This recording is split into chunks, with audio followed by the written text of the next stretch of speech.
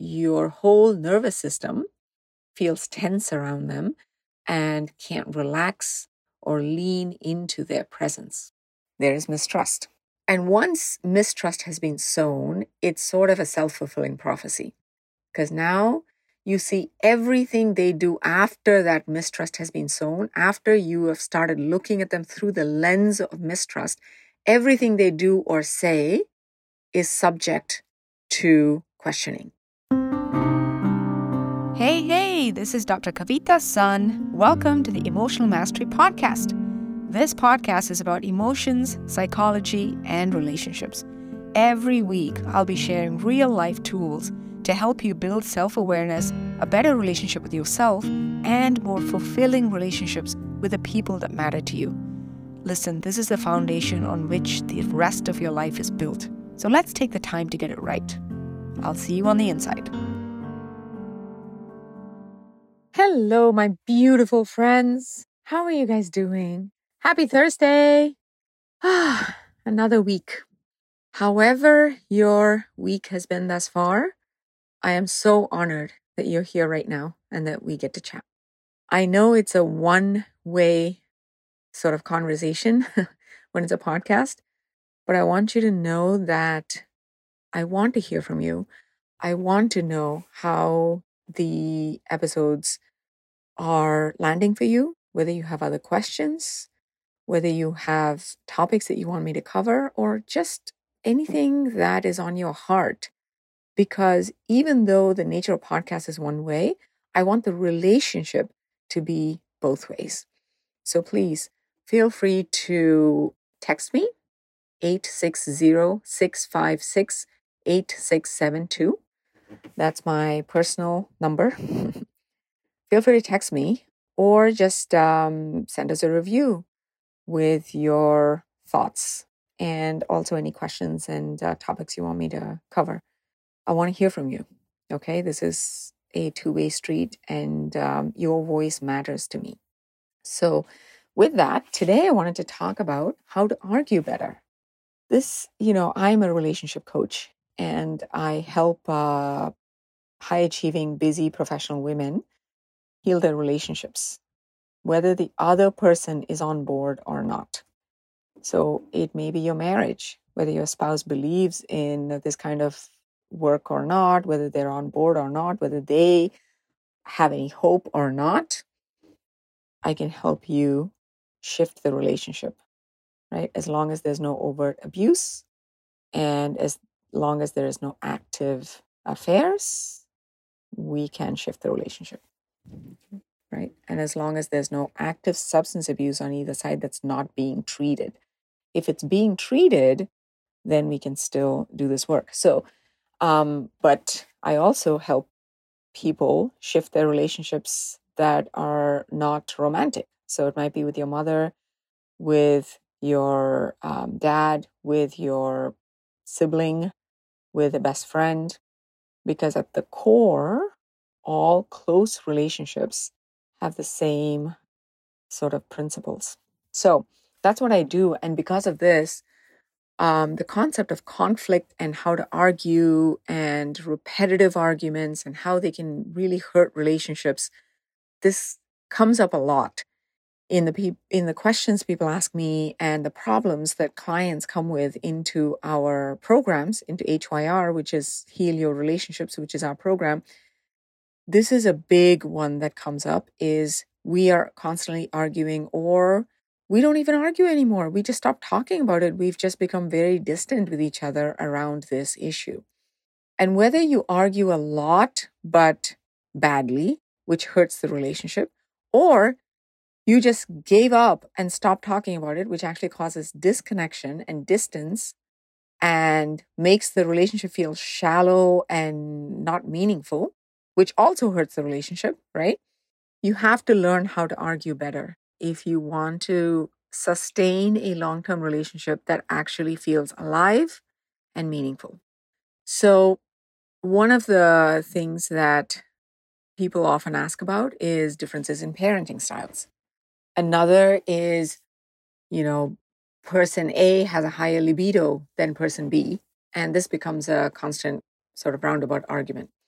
It could be in friendships. Somebody said something or did something, sometimes years ago, sometimes months ago, sometimes just yesterday, that really hurt one person's feelings. And this person is sort of convinced that the other person did it somewhat, at least semi-intentionally. And so it causes distance and mistrust, right? This could be something from your childhood, if it's, a sibling or a mom or a dad or a cousin, or it could be something that just happened, like I said, recently in one of your other relationships. So a lot of arguments basically come down to our interpretation of the other person's intention.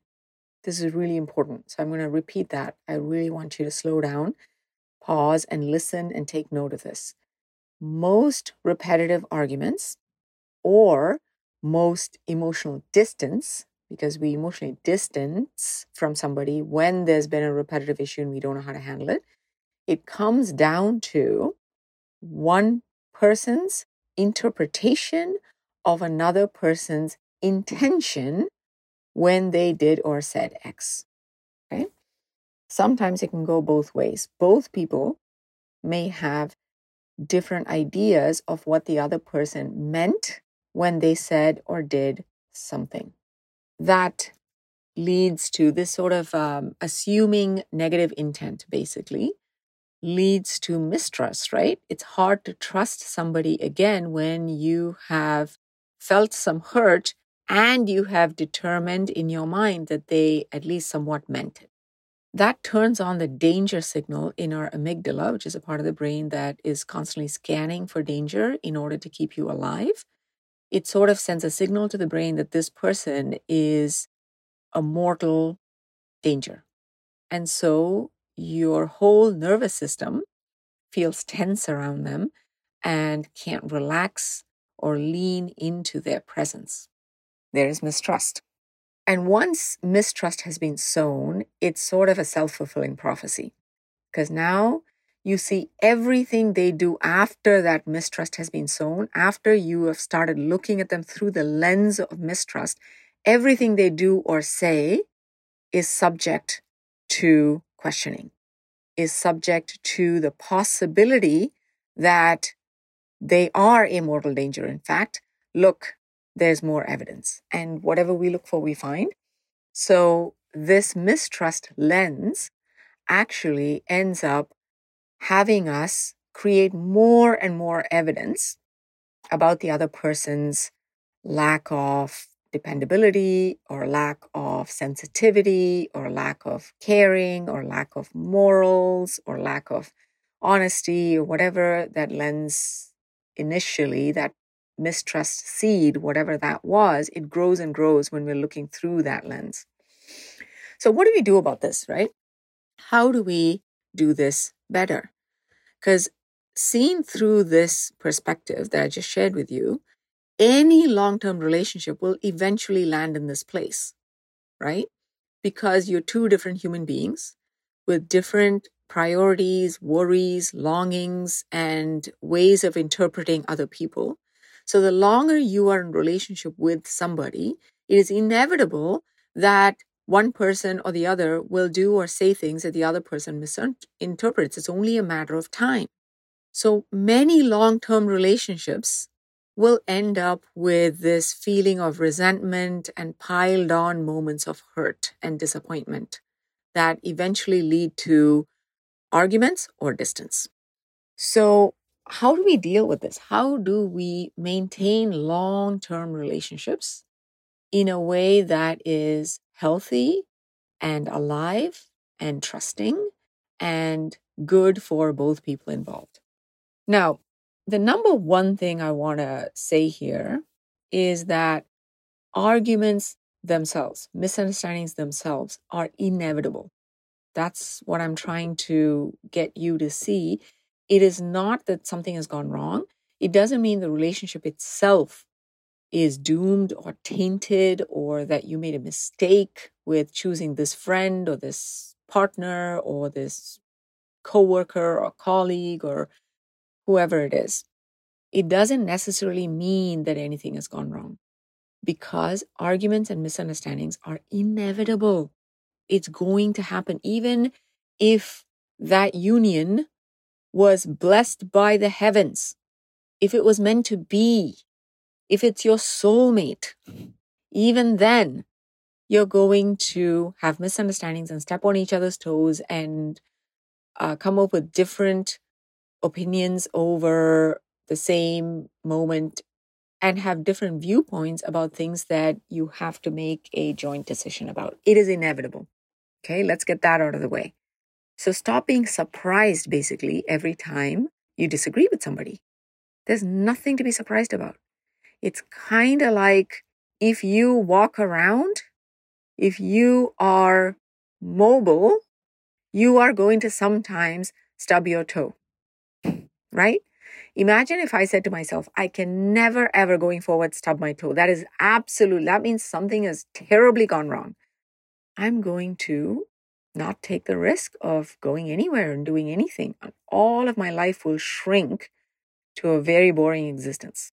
I will actually harm my own body because I refuse to move it because I'm worried about possibly stubbing something or walking into a situation or a room that I don't necessarily like, right? If that was a criteria, I would have a very small and unsatisfying life. So first, expect arguments, knowing that that is the nature of two human beings dancing with each other in any sort of capacity. Okay? The number two thing I want to say is that arguments are not just inevitable, they can be a good thing. You should actually look forward to it. I know it sounds extreme, but sometimes we have to go extreme to combat the extreme nature of the wrong messages we get from culture, from the society surrounding us. We get this, we're constantly inundated by visuals and stories of these magical couples. I have no idea where they exist because I do this work and speak to hundreds and hundreds of people in relationships about relationships, right? I have yet to find this magical couple that we seem to see in every movie and every commercial and every book and every sort of media. There is no magical couple that are always happy, always get each other, always can give a look across a room. Yes, sometimes you can give a look across a room and get what the other person is talking about or thinking. You can have shared jokes. But even that relationship, there will be things that you step on each other's toes about, right? It's not that looking for those magical moments is wrong. It's looking for a relationship where you only have magical moments. That's the problem. So not only is it inevitable, it can be a good thing. Why? Because, my friend, any good relationship that has withstood the test of time, meaning it's a long-term relationship, any long-term relationship, you may be looking at a mother and daughter relationship that just seems so loving and you long for that. Maybe you look at a romantic partnership and you long for a person like that or a relationship like that or a group of friends, right? That seems to do girls' nights and trips and you long for a tribe like that. Any long-term relationship that you're looking at and thinking, oh man, I wish I had some of that energy in my life. I can tell you, if it has withstood even a few years, they have had to navigate and figure out how to argue better. It's because they have figured that out that they are having the relationship that you are now looking at and longing for. It's not because they never have huge misunderstandings. It's because they've learned to navigate it, right? Think about that. So if you want that sort of romantic partnership or friendships or relationships with your colleagues, coworkers, family of origin, we have to learn how to navigate and use arguments for the betterment of the relationship. How do you do that? Well, before we get to the how, I want you to think about arguments and disagreements as doors. Okay, think about two rooms with a door in between. Now, this door can be used to close the door, which means you're actually separating the two rooms, right? But you could also use that door as a way to connect the two rooms. So at the end of the day, conflict and disagreements is actually just a tool. It's a door. You get to decide how to use that door. You can slam it shut. And when you do that, it ends up separating the two rooms. Or you can use that door to actually deepen the relationship. It is just a door. The utility of the door depends on how you use it. Okay? So with that, let's come to the how. How do you argue better? Now, I could write a whole book about this, and I might someday because I have so much to say about this. From my own life and relationships and all the missteps that I've made and the ways in which I've learned to retrace my steps and connect again. And also from many, many clients, hundreds and hundreds of clients at this point. But I want to leave you for today with just a couple of things. Okay, so you can start the process, right? The number one thing that I want to leave you with, there's two things that I want to share in the how. The number one thing is to take ownership of your feelings and learn how to feel your feelings without being scared of them. So let me give you an example. Let's say parents, a couple is fighting or having a lot of hurt feelings about how much one person is doing around the house, and they feel alone and they feel like they do everything and that they don't have support. Okay. So one of the reasons that we hesitate to bring this up, or when we do, it ends up being a shouting match, or the other person completely shuts down, is because we think that if an argument is going to work, it's got to be perfect from the get-go, right? So when I bring up something, it's got to be brought up in a perfect way.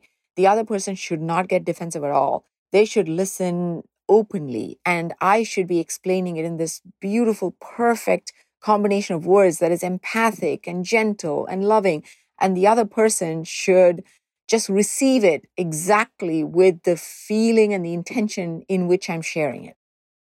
This expectation will fuck you over. Okay. If you think, oh, the way to argue better is for me to have the perfect combination of words and for the other person to have no negative feelings about what I'm saying, they should just listen with such an open heart. That expectation will fuck you over. Why? Because the very nature of that topic, if it is a sensitive topic, means that both people have some raw spots around that in their heart. Of course, even if it's a breeze against a raw, open wound, it's going to hurt. Even if it's a cool, loving breeze, it's going to feel stingy. It's not going to kill the person. It's not going to kill you, but it will feel a little uncomfortable, which means that now and then you may raise your voice. Now and then the other person is going to shut down and deny everything or blame you back or get defensive. So don't be scared of that possibility. If you're bracing against it and trying to resist it, you're going to cause a lot of additional suffering over a situation that need not have had that much suffering. Okay? So number one is to own your feelings and not assume that a good argument, or if this topic is going to have any kind of resolution, that the other person has to act this particular way when I bring it up. They can act whatever way they want. Of course they do. But the interpretation of what you make that mean makes you feel so crappy that you're scared of that feeling, which is why you lose your shit or completely withdraw and walk on eggshells. Let me repeat that again. It's not that the other person gets defensive or shuts down. That's not what scares you. It's when they get defensive or blame you back or raise their voice or roll their eyes or shut down. It's what we interpret that to mean and how that makes us feel that then we're scared of that feeling. So if somebody rolls their eyes or interrupts me or blames me back or gets defensive, if I make that mean this is hopeless, I'll never be able to, get any sort of understanding or acceptance for who I am in this relationship. This person is never going to want to take any ownership or responsibility. All they want to do is blame me back. I chose the wrong person. This interpretation then makes me feel like I am worthless. No one cares about me. I am in a dead-end situation. I am alone in this. And those are painful feelings.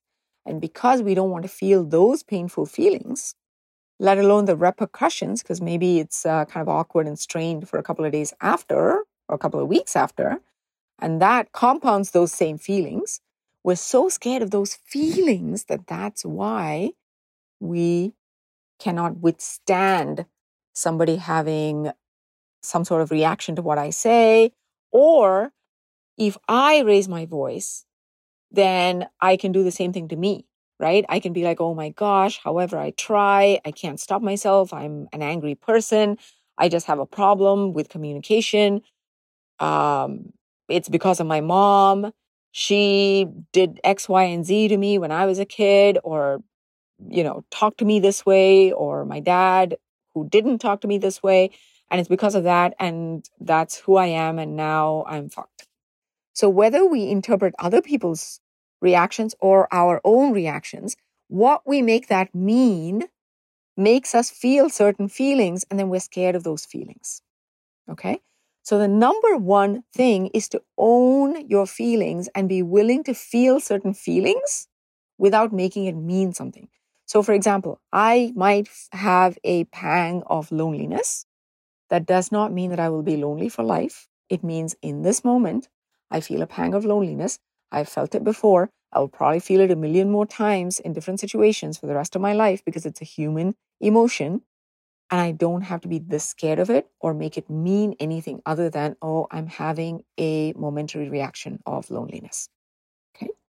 Same thing with if the other person is, defensive, right? Does not mean that there is no hope for this relationship. This person is always defensive. This person is blah, blah, blah. That interpretation actually hurts you. I'm not here to say whether it's right or wrong. I actually don't think any person is only one thing. But what I am saying is, I don't know if it's right or wrong.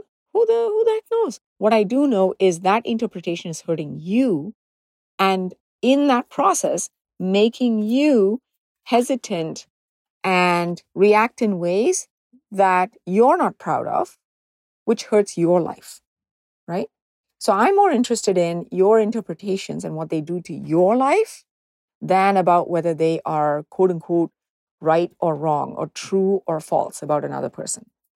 I'm not God. I have no idea. Nor do you, actually, right? So own and get comfortable feeling certain feelings in the moment without going off into a whole story about them. That's a number one thing. And adjacent to that means that you go into a argument knowing that there will be moments when the other person will shut down, or you will shut down, or you will raise your voice, or you will make a global interpretation that has you getting wound up, or the other person, rolls their eyes or whatever. Expect those things. Those are just human emotions. That's how arguments work. It's not the end of the world. Okay? It's not the end of the world. So the second thing I want to say, actually, I'm giving you three things, right? About the how. One is expect these moments of disconnection to happen during an argument. Expect the eye rolling. Expect that you might just make a statement that's black and white. You always do this and you never do that. You might. And they might get upset. They may say, stop saying always and never. Why do you have to be like that? Right? Expect that there will be moments of friction and awkwardness and disconnection in the course of a disagreement. Don't let that make you think that something has gone wrong and you need to completely blow your lid, or that you should not bring up that topic again. Because that's how arguments work. There is no such thing as a perfectly smooth and loving and, just this love fest of an argument. That is not an argument, right? So that's the number one thing. Expect moments of disconnection. Second, check your interpretation of those moments of disconnection, because those interpretations has you feeling certain feelings, and then you are scared of those feelings. So check your interpretations. And number three, have the capacity and build the capacity, which is something that we teach a lot in our programs, is how to build the capacity to name your feelings and feel them without creating stories about them. Okay? Right. So the second point was to not make that mean something, right? How do you do that? The number one thing I can tell you is when you are not sure about why somebody might have rolled their eyes, why somebody might be saying, you know what, I'm done with this, you're never going to get it. If you're not sure, instead of assuming, because we always assume the worst, right? If somebody rolls their eyes, I'm never assuming that they are just feeling misunderstood and hurt and hopeless. What I do make it mean, and what I assume, is that they are dismissing me, they are belittling me, and they are abandoning me, right? So instead of, when you don't know why somebody did something, and you're like, huh? Why would somebody roll their eyes like that?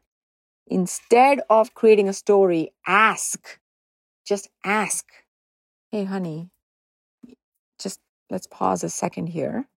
I'm making up a story that you don't like me. I saw you rolling your eyes for a second. I'm making up the story. I don't want to make up stories. Can you tell me what are you feeling right now? Did I say something or do something that hurt you? What is it? Right? Or you can let that go and continue with the topic, knowing that, well, sometimes somebody will roll their eyes because they're upset, because it's an argument. That's all right. So either you let it go, or if you can't let it go, be curious. Ask instead of creating those stories. Okay? So, quick summary. There's so much gold in this episode. I want you to listen to it over and over again, and then go have that conversation with somebody. Don't run away. Have the courage to reconnect. Have the courage to try having a conversation in a different way, right? So number one, we talked about arguments are inevitable. Number two, we said arguments can be a good thing. It can actually increase intimacy and mutual understanding and depth of the relationship. It can improve the relationship depending on if you use the door to slam it shut or to connect the rooms. Number three, the how. First, we said go into an argument knowing that there's going to be moments of disconnection, of eye rolling, of stippiness sometimes, of somebody shutting down and saying, you know what, there's no point in talking about this, or whatever else. Those moments are part of how an argument works. Doesn't mean that, you or this relationship is specially doomed. It means you are two human beings with very different interpretations of that moment. And human beings do these certain things sometimes when they're hurt. Okay. That's why it's an argument. Okay. So expect that. Don't make that, don't let that make you run away from the attempt to deepen a relationship. Okay. Second, in the how is when those moments of disconnection happen. If you can let it go, great, and continue on. If you can't let it go, ask, don't assume, right? Ask, don't assume. And number three, get comfortable with feeling certain feelings, which are all human emotions. There's only a handful of human emotions, right, that you or the other person will feel. If they roll their eyes, trust me, you have rolled your eyes in multiple conversations throughout your life, and you probably will going forward as well. it's not a unique thing to that person or to you. It's a human reaction. It's a human emotion. We've all felt all the human emotions. There's only a handful of them. So get comfortable or have somebody, reach out to somebody, get a mentor so you can learn how to identify an emotion and how to process it without creating elaborate stories and causing more suffering to your own life. Okay? So with that, I'll leave you with this final thing. Choose to move toward disagreements. Choose to try to stick with it, right? It doesn't mean stick with it in one long. You don't have to have a marathon session of a conversation. I mean, stick with the intention to try to understand, to try to resolve, apologize if there is something to apologize for, even if it is only that, if you had the good intention, but it hurt somebody's feelings, so what? Apologize. Let go of any resistance and ego around it, right? But be willing to move toward trying to understand and have a different kind of conversation. Choose to come back to the table. Choose to take a break and come back to it. Don't run away and be satisfied with living in the stories that is in your head, because that is a small life. That is a shrunken possibility that leads to superficial, empty relationships and more loneliness and more suffering for you. I know, because I've done that. Many, many years I did that. I can't tell you how lonely I made my life because of all these interpretations that I clung on to, that I never went back to try to resolve or try to understand. The goal is not to agree. The goal is to understand. So my friends, I hope that was helpful. Please, if you haven't given us a review and you found this helpful, please give us a review. It really helps other people find the podcast, because that's how Apple actually shows the podcast to other people, is based on reviews. So please, that's my one request, is if you found this helpful, give us a review. And I gave my cell phone number at the beginning of the episode. Feel free to send me a text with any questions or any topics you want me to cover. Big hugs. Have a great rest of the week. If this podcast means something to you, it would mean so much to me if you'd be willing to take 30 seconds to do one or all of these 3 things. First, can you follow or subscribe to Emotional Mastery? Following the podcast helps you because you'll never miss an episode, and it helps us because you'll never miss an episode. So to do this, just go to the Emotional Mastery show page on Apple Podcast or Spotify and tap on the plus sign on the top right corner, or click on the button that says follow. This is the most important thing for the podcast to reach more people. And while you're there, if you'd be willing to give us a 5-star rating and a review and share an episode you love with a friend, I'd be so grateful. We appreciate you very, very much. Thank you.